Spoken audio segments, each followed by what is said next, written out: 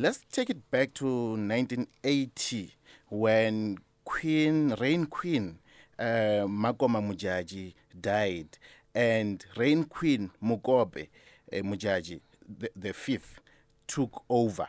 She ruled the Modjadji nation until 2005, until 2001, sorry.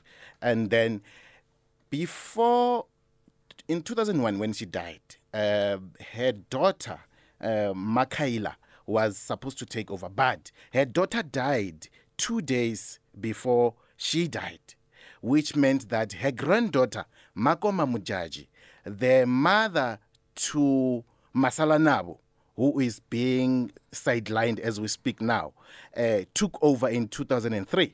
And 2 years later, that was in 2005, she died.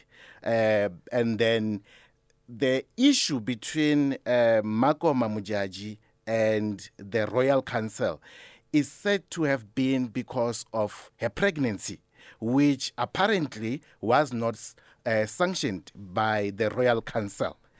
Immediately when she died, it's reported that somebody by the name of David Mohali, who was the boyfriend to the Queen, snatched the child and ran away with the child, whom for many years the royal family wanted the child to come back to the royal house. During that time, Sakina, the Mpapatla Modjadji, who was the brother to Makoma, was the regent. And remember, during apartheid or during colonialism, our African royal houses were downgraded to paramount chief or just a chief. And the process to reinstate the queenship or the kingship of the Modjadji nation was in the process. Come 2018, the president under President Cyril Ramaphosa, the process was started by former President Jacob Zuma, recognized the kingship or the queenship, the queendom of Balobedu, in which a big ceremony was held there. Former President Jacob Zuma was there. President Ramaphosa was the main speaker. Traditional leaders like your ZCC Bishop Lekanyani were there to congratulate and really make sure that everything is in order in terms of recognizing the queenship of Balobedu. During that process, Sakina, this is where it gets interesting.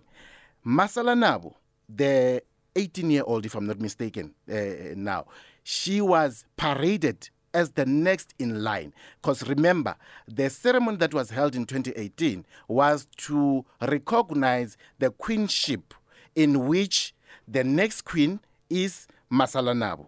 And she was paraded for everyone, and she was the main picture in that whole ceremony, Sakin.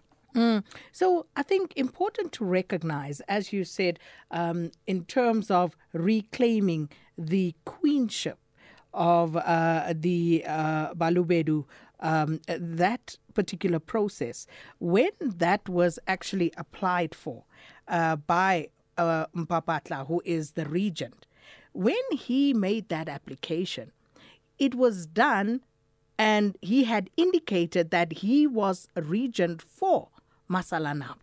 Yes.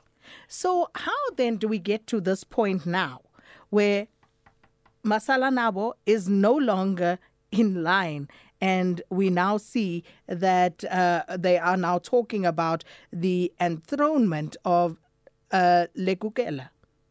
Sakina, if you check, even in your introduction, you mentioned the name of Mathole Motshekga as the person who's challenging this decision to dethrone Masala Nabo and put in Lekukela. One of the issues that is playing in this whole story, Sakina, is that the royal family, or Mpapatla himself and those who are close to him, they are against Mathole Motshekga's control of Masala Nabo. Because as we speak, the information that we have is that Masala Nabo is under the custodianship of Mathole Motshekga. And the royal house under Mpapatla, the regent, wants her to come to the royal house so that she can be initiated into becoming the queen of Balobedu. But the reasons that they have been given was that she's still at school, but they are not taking that. They want her in the royal house. So as a result, and the fact that they don't have access to her as they claim, they decided they will use her brother, who is Lukukela, to replace her so that she can continue with schooling while they continue with issues of the kingdom. But how does that work? Because what is the process that is embarked upon here? Because you have a situation whereby there was an application to recognize the queenship of the Balobedu and Queen Modjadji. And in this instance, Masalanabo would be the next reign queen. And not only was the queenship recognized, but she was recognized as Masalanabo. And the uncle then, who is, if I'm not mistaken, the brother to her mother, who is now the regent, he was meant to hold that position until she was 21. Or something like that. Also, Sakina, what we need to recognize is that this process that they are embarking in now, in normal circumstances, would have been embarked on by the government itself, because the government of South Africa, together with the presidency, they are the ones responsible responsible for coronation of kings. In this case, we're only hearing since last year when they announced this decision to dethrone Masalanabo. It's been them who've been saying that we are going on this process, and from that time when they announced, Mathole Motshekga, or Masalanabo's lawyer, who is Matthew Sposa, the former ANC leader, came out releasing statements to say they are going to challenge on behalf of Masalanabo this decision. So far, we know that the case is still in court, and they are going ahead with this, which means they are not even respecting the government processes and the court processes. What I see, or what I can tell you now, is that what they are doing is illegal, since it's not being done by government. Even the recognition of Lukukela will only be done by them, not a national. It's not a national figure or something that was sanctioned by government, as it should be. Hence, I said we need to get government, we need to get COGTA to come and explain to us what it is that they are aware of, and also, who do they recognize as the next person to ascend to the throne in this instance. Is it still going to be a queenship? We are also trying to get government to speak to us, just to find out what their position is and what they know about these latest developments. Because, Maswele, one of the other issues I understand is that anyone who challenges what is being done right now, or who questions or speaks out against it, is being sidelined.